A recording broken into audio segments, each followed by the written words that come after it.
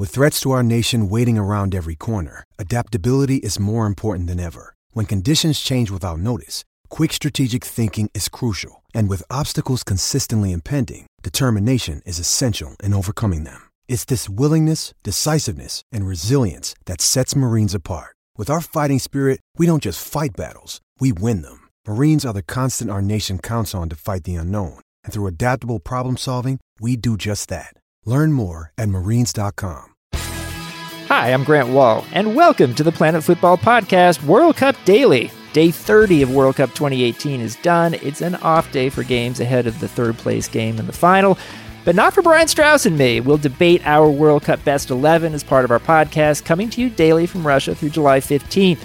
Just a small request, it would be a huge help if you subscribe, rate, and review our podcast. It helps people find us.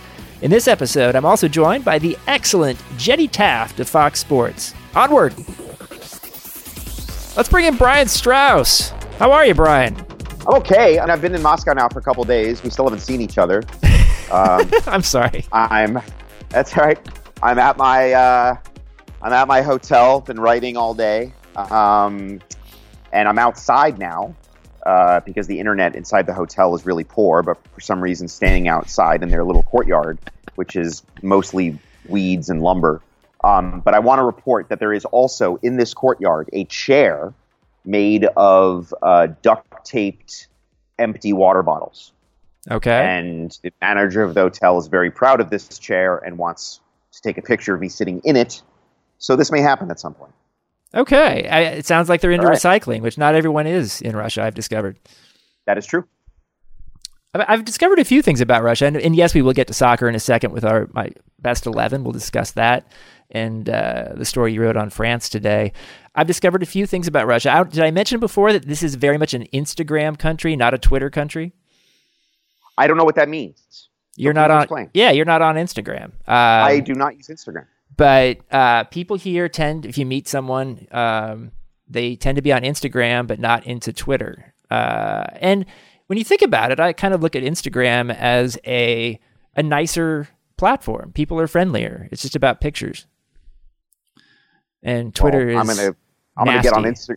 I'm gonna get on Instagram and Instagram this huge friggin' spider that's right here. That's maybe not going with what I'm saying, but no, I'm in. I'm just in the wilds right now. All right. Let me think if I have a Russia observation. I've talked about how they don't hold doors. I was asked today why Americans don't take their shoes off in the house, and do we sleep in our shoes? Now that is taking it too far. So I sort of and the guy was like, no, like lots of people think this, this is a joke that we make, that Americans sleep in their shoes. And he said that he thinks it's from TV, right? And you never see, like, when everyone is hanging out at, like, Joey and Rachel's house, to make another Friends reference. Did they have a house together? They had apartments in the same building. Phoebe, whatever. Anyway, you never saw them take their shoes off, right? Like Kramer didn't burst into Jerry's apartment and take his shoes off. Right. So this is a thing. This is a thing that we wear shoes 24/7. Well, you've stayed at my apartment in New York, and my wife and I put up a sign when you come in that says "Remove shoes, please." Yeah, and your dogs will go ham on you until you do. Correct.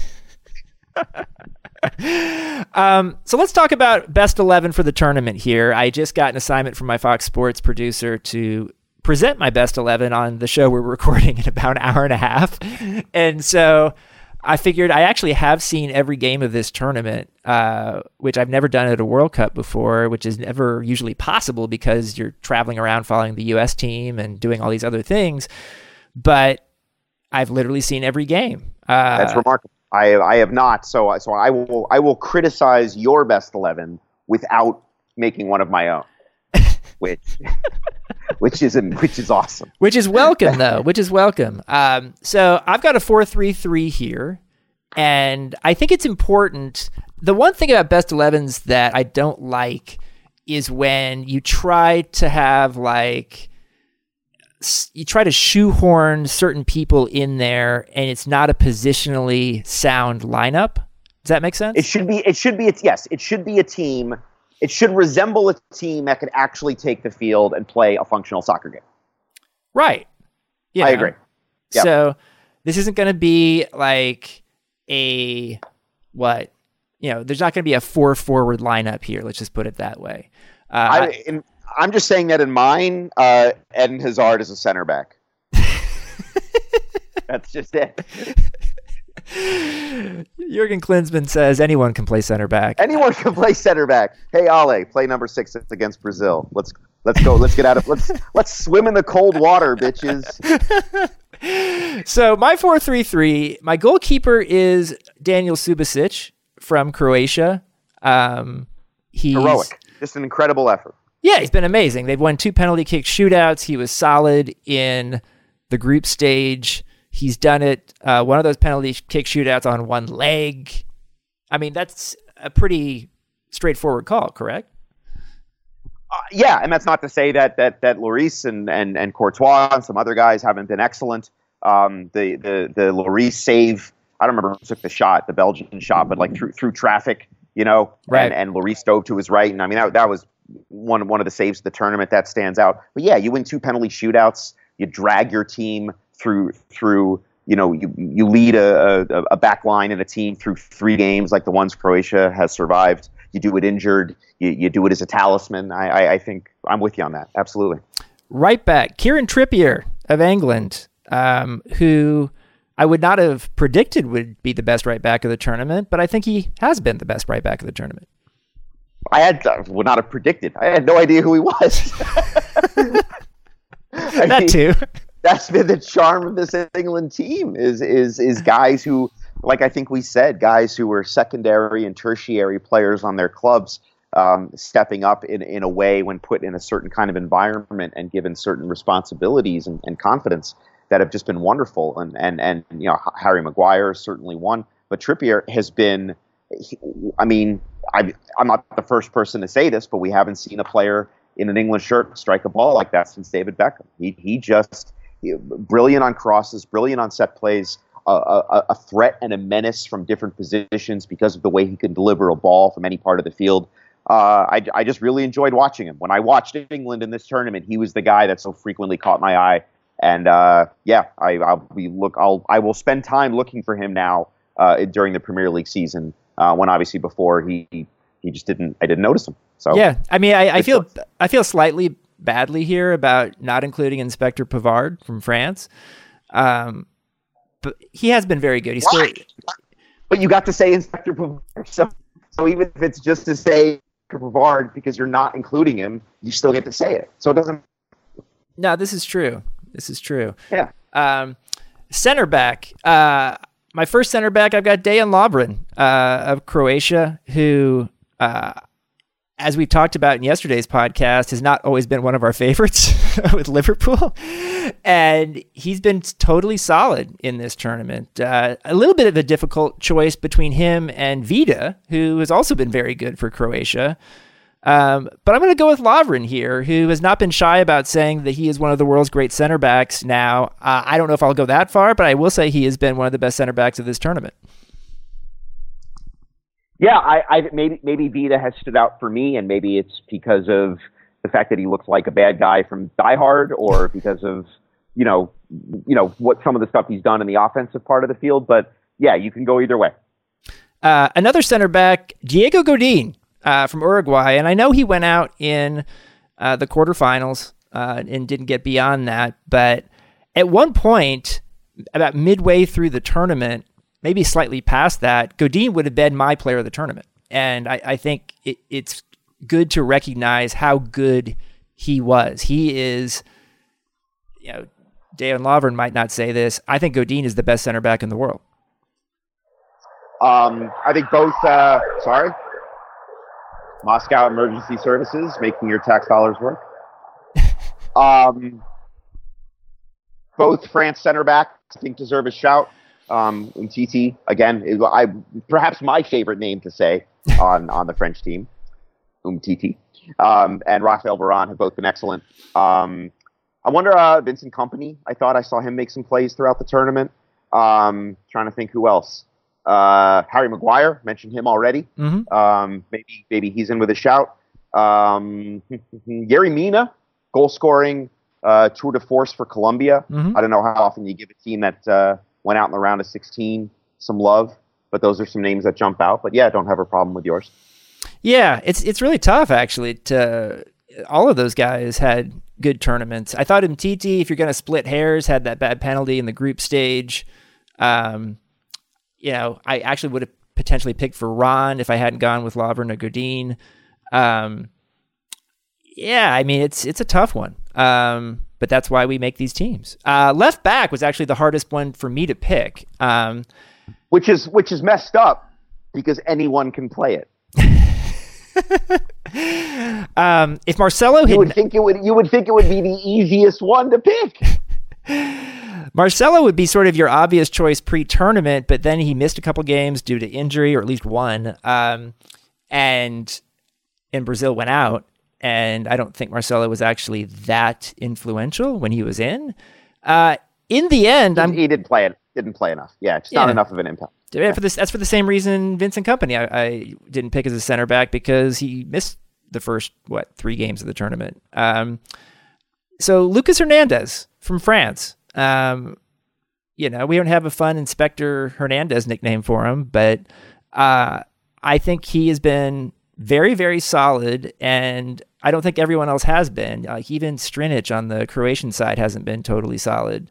Belgium really didn't have a left back, and the one they had closest to it was Vertonghen, who certainly had some moments that weren't great. Lucas Hernandez. Okay.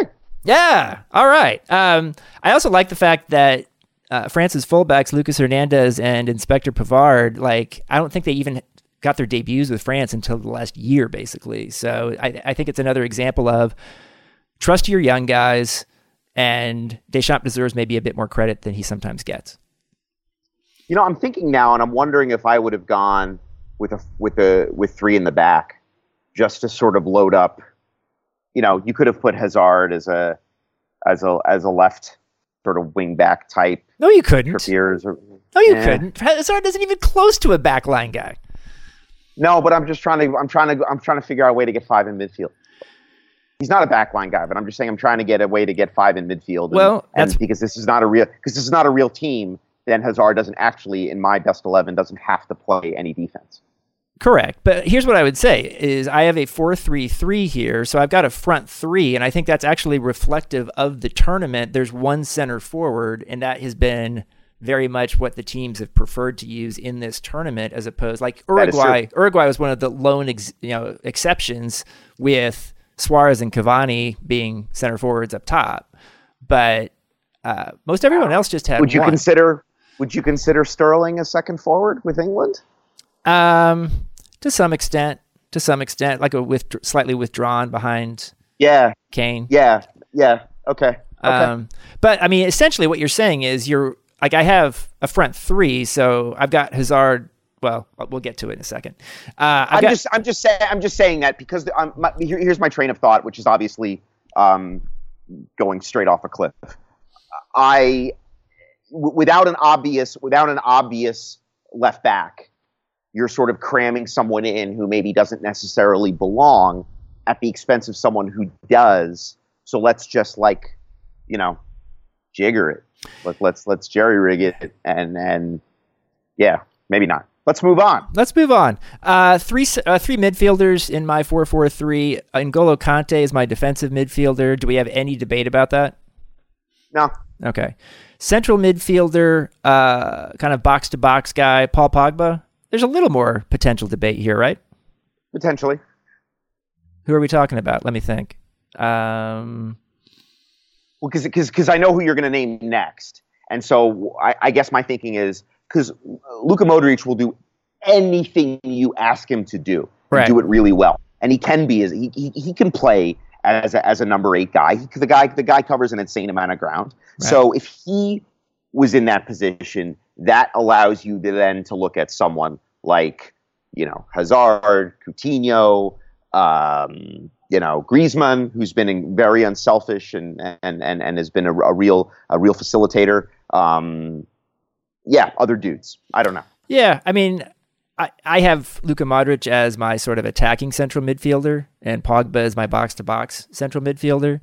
Mm-hmm. And I feel good about that. I like having three central midfielders. This is a little bit of modern tactics, by the way, wouldn't you say, that we have fullbacks that can get upfield pretty well and be part of the attack. We've got three central midfielders. I mean, there's no debate on Modric, right? As the best attacking central midfielder. No. Modric and Conte are clearly on the team. I'm just saying that in your 11, how we use Modric or deploy him gives us maybe a different option than Pogba if we don't think that he's right at this level. I would also say that Modric, and I made this point on Fox last night, the Modric that I've come to know at Real Madrid is an amazing world-class dribbler and passer and vision guy. And the Modric that we've come to know with Croatia in this tournament does more than that. Like, he's also a defensive dynamo. He's a leader with Croatia. He's got everlasting amounts of energy. And it's actually very interesting to sort of compare Modric with Croatia to Modric with Real Madrid because it's not the same thing. Yeah, and that's obviously a reflection of the talent that, people always talk about. One of the big differences is that when you're a country, you can't really go out and recruit the guy you want. You got to develop him. You got to figure him out. You got to shoehorn him. Or you got to ask a guy like Modric to do a lot more. So Madrid just goes and buys whoever they want. So I've got a front three. Let's go ahead with the center forward. I'm going to say Harry Kane. And it's an interesting debate at center forward because one, we're only picking one. And you could make an argument for Lukaku and even Olivier Giroud, who hasn't scored a goal in this tournament, but has been very good, I think, at what he's been asked to do. And Lukaku has been very good at things that are not just scoring goals, setting up goals. But Harry Kane has scored goals. And I know he didn't do as much in the knockout rounds, but I'm going to stick with Harry Kane. He's the Golden Boot winner. He's going to be. Yeah, I would have a really... It's weird because as someone who, as a player, really just cared about goals, and if I wasn't looking at a ball that bounced off my heel and it went in the net, I'd run around and celebrate like I just dribbled through the entire team. So, it's weird for me to even on a historical personal level. It's really strange for me to but maybe. But Lukaku was just really good and really smart and really savvy. And just did so many things for Belgium, it's a tough choice for me, and I'm glad it's yours. So we've got a front three. My left wing is Eden Hazard. Right wing is Kylian Mbappe, and that causes me to leave Kevin De Bruyne off my best 11, which is extremely painful to do. But Hazard and Mbappe were terrific in this tournament. Have been terrific in this tournament, and. I got one name for you. Just gonna throw it out there. Denis Cheryshev. Yeah, that's certainly an argument you can make. I mean, do I think Cheryshev has been better than Hazard or Mbappe? No, I don't.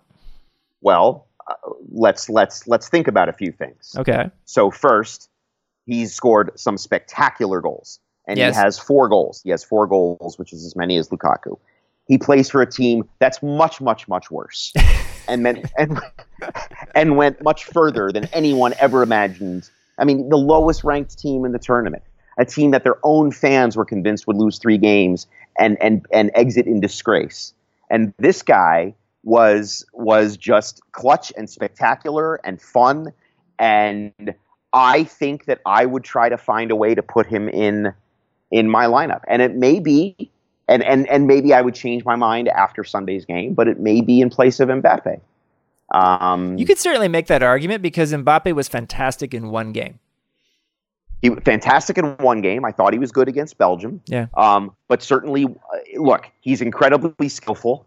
And he is allowed to do what he does in part because of the and that is our editor Avi texting me during the pod. Tell him to stop.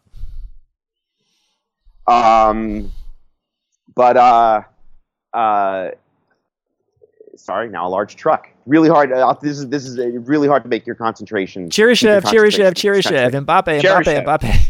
Right. So, and what Mbappe does is in part permitted by so much of the structure and the sacrifice that's performed behind him. And one reason that maybe you can make a case for Paul Pogba is so much of the question heading into this tournament was about his maturity, his willingness and ability, and to defer, right? To be a role player such as it is in France's setup, and Pogba's done wonderfully with that. It's in Conte's nature to do so. It may not be in Pogba's, but he's done that. But all of that stuff, and also Griezmann being willing to not be the finisher, not be the poacher, he's one of the most talented goal scorers in Europe, but he's been asked to do other things in this tournament. He's embraced that. So all of those things have put Mbappe on a stage to be as daring and as devastating as he has been. Cheryshev has none of that stuff going for him. And so if this was my 11, I would have a few shots and think long and hard about that choice on the right. You know, the one thing I found odd about Cheryshev was even after he'd had a very good tournament, his coach didn't start him in, was it the round of 16 game?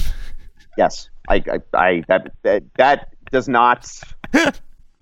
Although, and actually, now that I think about it, I think I can picture Cheryshev playing on the left, so maybe that impacts things as well. I'm trying to remember now, but that strange decision doesn't affect my appreciation for the tournament he had at all. Well, very good. I have to go run and record a Fox show, but this has been a good discussion, and thanks for joining me again, Brian. Talk to you later. All right. See ya. Big thanks to Brian Strauss. Next up is my interview with Jenny Taft. Let's bring in our interview guest here in Moscow. She's one of my favorite people at Fox Sports. Jenny Taft, thanks for joining me. Wow, thank you. What a nice introduction. Thank you for having me. It is my pleasure, and I appreciate you taking the time.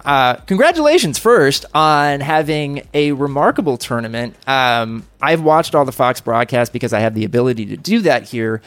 And you have been all over Russia, it seems like. Yes. You have been speaking in French, fluent French to the French team, which we'll get to in a little bit. What has your experience been like? This is your first Men's World Cup. How has it gone? Well, it has been a wild ride, but incredible in the same way. I think all of us felt the same way when the United States didn't qualify. There were a lot of questions, what my role would be, would I even be going? I mean, there were times where I didn't think I would be here.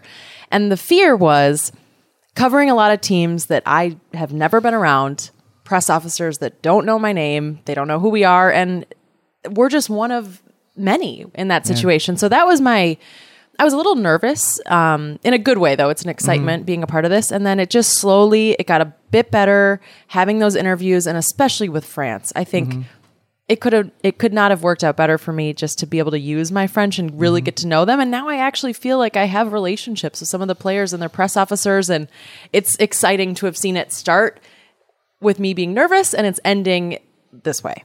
How many players on that French team have you now interviewed sort of in a post-game setting in French? I have spoken with Griezmann twice, and I talked to Conte once. I've interviewed Pogba in English, which I gave him the option, but I thought we should do English. It's better. I've interviewed Giroud in English, and then who am I missing from the French side? Mbappe. Yeah. I got him. So that was a good story. I ended up saying, all we want is Mbappe. If you guys can do it. They said, no, he's not going to talk to anyone. And I looked over and they said, English, no, no way. And I said, I will do it in French. It'll be really quick. I promise won't be more than 45 seconds. And they were like, French? Okay. So it ended up being, I think, I haven't seen many interviews with him this tournament. Right. And he was so comfortable in the same way. I think there's always, French is my second language, obviously. And I've never done interviews in that setting. I went to a French school growing up, so I've been around it, but it has not been used or practiced in a while. So I was worried that they'd look at me like, what are you But it felt really natural. Yeah. And getting that interview and just having that moment, I think I'll remember that forever. It was really cool to see too. Is like, where did you get your French? Yeah. So I grew up in Edina, Minnesota, which is a suburb right outside of Minneapolis. I went to a public French immersion school. Wow. I think there are 5 different elementary schools in my town. And French immersion, when I was going into kindergarten, was only in its 3rd year. So it was a little bit of a risk. I think my parents, both parents don't speak French. I don't really have any French. I mean, I have a little background, but they weren't able to help me with homework. I mean, it was definitely something that was a challenge. And I remember complaining to my mom because it was hard and the teachers were French Canadian, they were French, and the cultural differences were really hard at times. And she said, this is going to pay off one day. I don't know how, but it will. And now my mom is loving it. She, like every video, Rob Stone gave her a shout out on air. She feels like they're best friends now. So it was challenging at the time, but it was a full immersion. I didn't take an English class until 5th grade. No way. So we went to recess speaking French. I was an exchange student in 5th grade as well. So I had a lot of experience with it, and it's been fun because 2 of my close friends I met there, and I've been texting them questions. Hey, does this is right? Is this the right conjugation? So it's been nice to have that. And I have an aunt who is Swiss. She's from Switzerland, and she as well has been a mentor, someone I'm going to about some questions. So it's been nice to have. I mean, I always tell young aspiring journalists if they ask me, what should I be doing? And there's certain things I can't answer because I broke in at a different era than today. But one thing I always say is learn a foreign language. That might be Spanish, that might be French, that might be whatever, but it's going to come in handy in ways that maybe you don't even predict. I feel like now, having had this experience, my husband and I have talked about, we have to send our kids to some kind of immersion school. It has been really gratifying to be able to use it in this way. Stu Holden and I were joking that we're going to go to French school in LA and be extremely fluent before the Women's World Cup. So hopefully we'll be, I'll be even more fluent at that point, but it's been fun to use. So France is in the final. You spent a lot of time around this team. What are some things that you've learned from spending this much time around them that you wouldn't have otherwise? I mentioned this in a report earlier that I went to one of their first press conferences pre-tournament. So this was, there's nerves are high. The energy was so different than today. I mean, it was shocking. Even from the media and the journalists, I felt like the questions before were just a little negative towards the team. And today, the energy, there was laughing. Griezmann at one point said, I love the French journalists. They celebrated one of the press officers actually retiring after this World Cup. We had a standing ovation for him. I mean, it was this, I've never seen a press conference like that. And the players so often talked about the confidence, but how much they enjoy each other, and they've come together as one. And I know that was a criticism ahead of this World Cup. Will this team come together? Veterans and a lot of young players, and I feel like they have. It seems like France has had one game in this tournament where they just scored a ton of goals. So the 4-3 against Argentina in the round of 16, Mbappe had 2 goals in that game, was just somebody the Argentines couldn't handle. Yeah. What I find interesting is that Croatia's had one game in this tournament when they scored a lot of goals, also against Argentina, which maybe tells us that as much about Argentina as it does about these other teams. That's because true. France and Croatia have, in the knockout rounds, sort of, aside from that one game, gone about it a slightly different way. With Croatia, they've come from behind in every knockout game. They've gone to penalties in 2 of them, and they've continued to advance to the final. With France, they've only been behind for that short amount of time against Argentina in the second half. And they've been scoring on set pieces against Uruguay, against Belgium. Have they given any indication about how they expect this game to go, this final? No one really talked about that particularly, but they did mention a lot about the fact that they've played so much less. And all the players are like, at this point, a final, like that is so far from our mindset. We're not thinking that they're going to come in tired. And I loved what Pogba said, that in the Euro 2016 final, obviously that was a big disappointment for them, but they felt like they had already won it. So they went into that final feeling really confident because they had beat Germany. So they were already ready. And he said the mindset of that team was horrible. And we admit that now.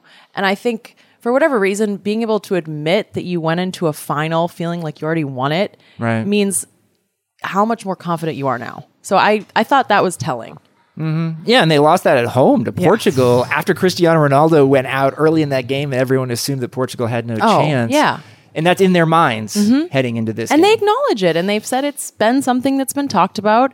And I think there's just this is our chance.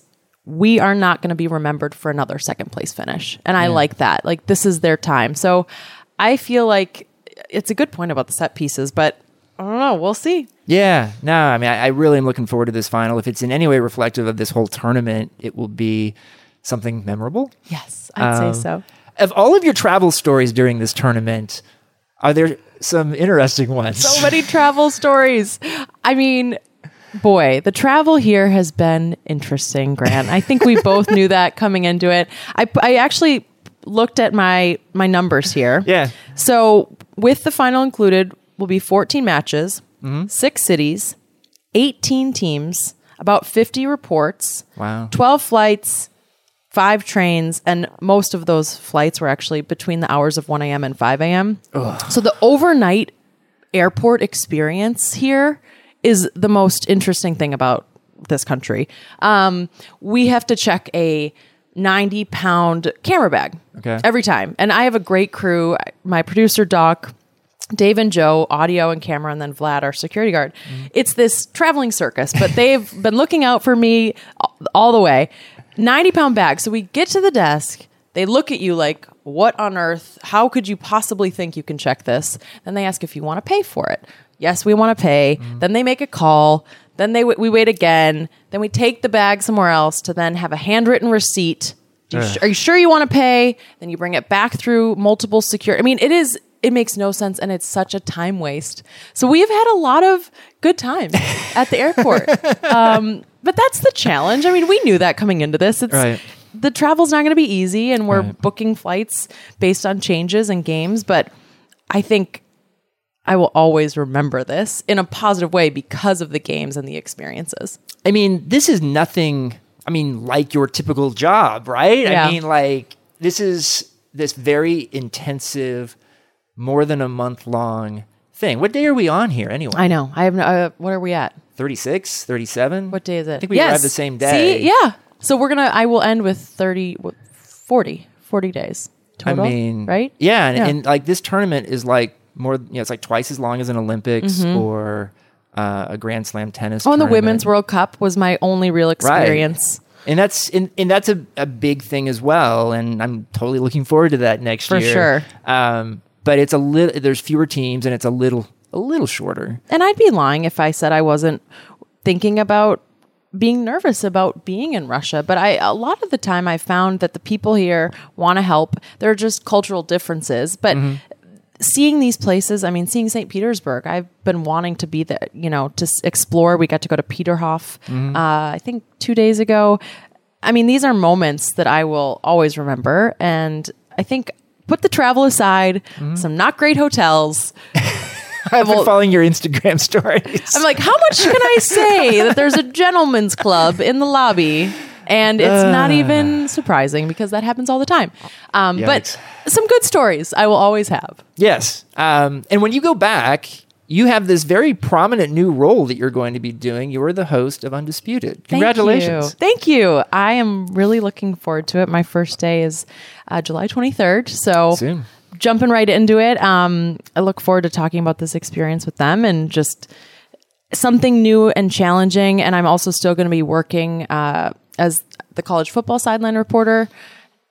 And I don't take these opportunities for granted. I feel like I just look around and the travel's been hard, but I'm watching these games and this is the dream job. And I feel so lucky to have this. And I feel like Fox Sports has supported me and both of us in this way that I definitely will never take it for granted. But the hosting will be a good challenge, and then more college football, and then hopefully Women's World Cup too. Nice. And it's less than a year away to Women's World Cup, Yeah. which is kind of crazy. Jill Ellis was here a couple of days ago, and we did some interviews, and it was good to hear from her and think about how close the Women's World Cup is. It's coming up. You know, with everybody who comes on here, especially people in media, I like to ask them, because we have listeners who are often aspiring media people, what's your story? Like, how did you get to this job? Boy, so many different angles. My story is I always wanted to be in sports. I wanted to be a professional ice hockey player. That's probably what I would have told you when I was a little kid. My dad was an ice hockey player. My mom was a speed skater. Nice. So I always wanted to be in sports, and that quickly realized I wasn't quite as good as I would have hoped. So just being in sports was always so important to me because that's the only way I really grew up. So I went to Boston University, ended up playing lacrosse there, but worked for the sports TV station, just tried to intern and volunteer in as many ways. And Fox Sports North in Minnesota I'd known a few people from there, and they just said, hey, like, you can come hang around, volunteer with us. I did a lot of Minnesota State fairs where I was like running I want to be a sportscaster booth with all these different people walking around. I mean, you just do what you got to do. Yeah. Just get in there, get to know someone, work hard. And they ended up remembering me. And that was my first on-air job, was a marketing promo gig where I did a lot of live events, viewing parties. I was the in-arena host for the Wild games and the Twins games. Nice. So just getting in front of, a camera and getting experience and working crazy hours a lot of the time for not a lot of money at the beginning. And when FS1 was launching, I knew a few people through the mix, and I ended up getting an audition and got hired for a desk job at Fox, a news reporter job, which is no longer there. Doesn't exist. And along the way, they just slowly gave me more sideline opportunities, which I'd done a little bit in Minnesota. I did Minnesota Lynx. And you just take opportunities. I covered Supercross for the last 5 years, which is motorcycle racing. And I didn't know a thing about motorcycles. I knew Ricky Carmichael's name, and that was it. But you just do it. And I got so much better from it. And it's been just a wild last 5 years. Nice. Well, Jenny Taft, thank you so much for joining me, and good luck in the final. Thank you for having me. Are you going to be there? It's up in the air right now, so we'll see. We have a show for World Cup tonight that night. I've been to every men's World Cup final, every men's and women's, going back to 98. So I have memories of France from that 98 final. So hopefully. I hope so. I've gotten close with the FIFA peeps. I'll see what I can do. All right. Thanks, Jenny. Thanks. Thanks for listening to the Planet Football World Cup Daily Podcast. I'd like to thank Brian Strauss and Jenny Taft, as well as everyone at Cadence 13 and Sports Illustrated who supports this podcast. Please, if you like the pod, tell your friends, subscribe, like, and review it on Apple Podcasts or wherever you get your podcasts. It really does help the cause if you do, and we'll see you tomorrow.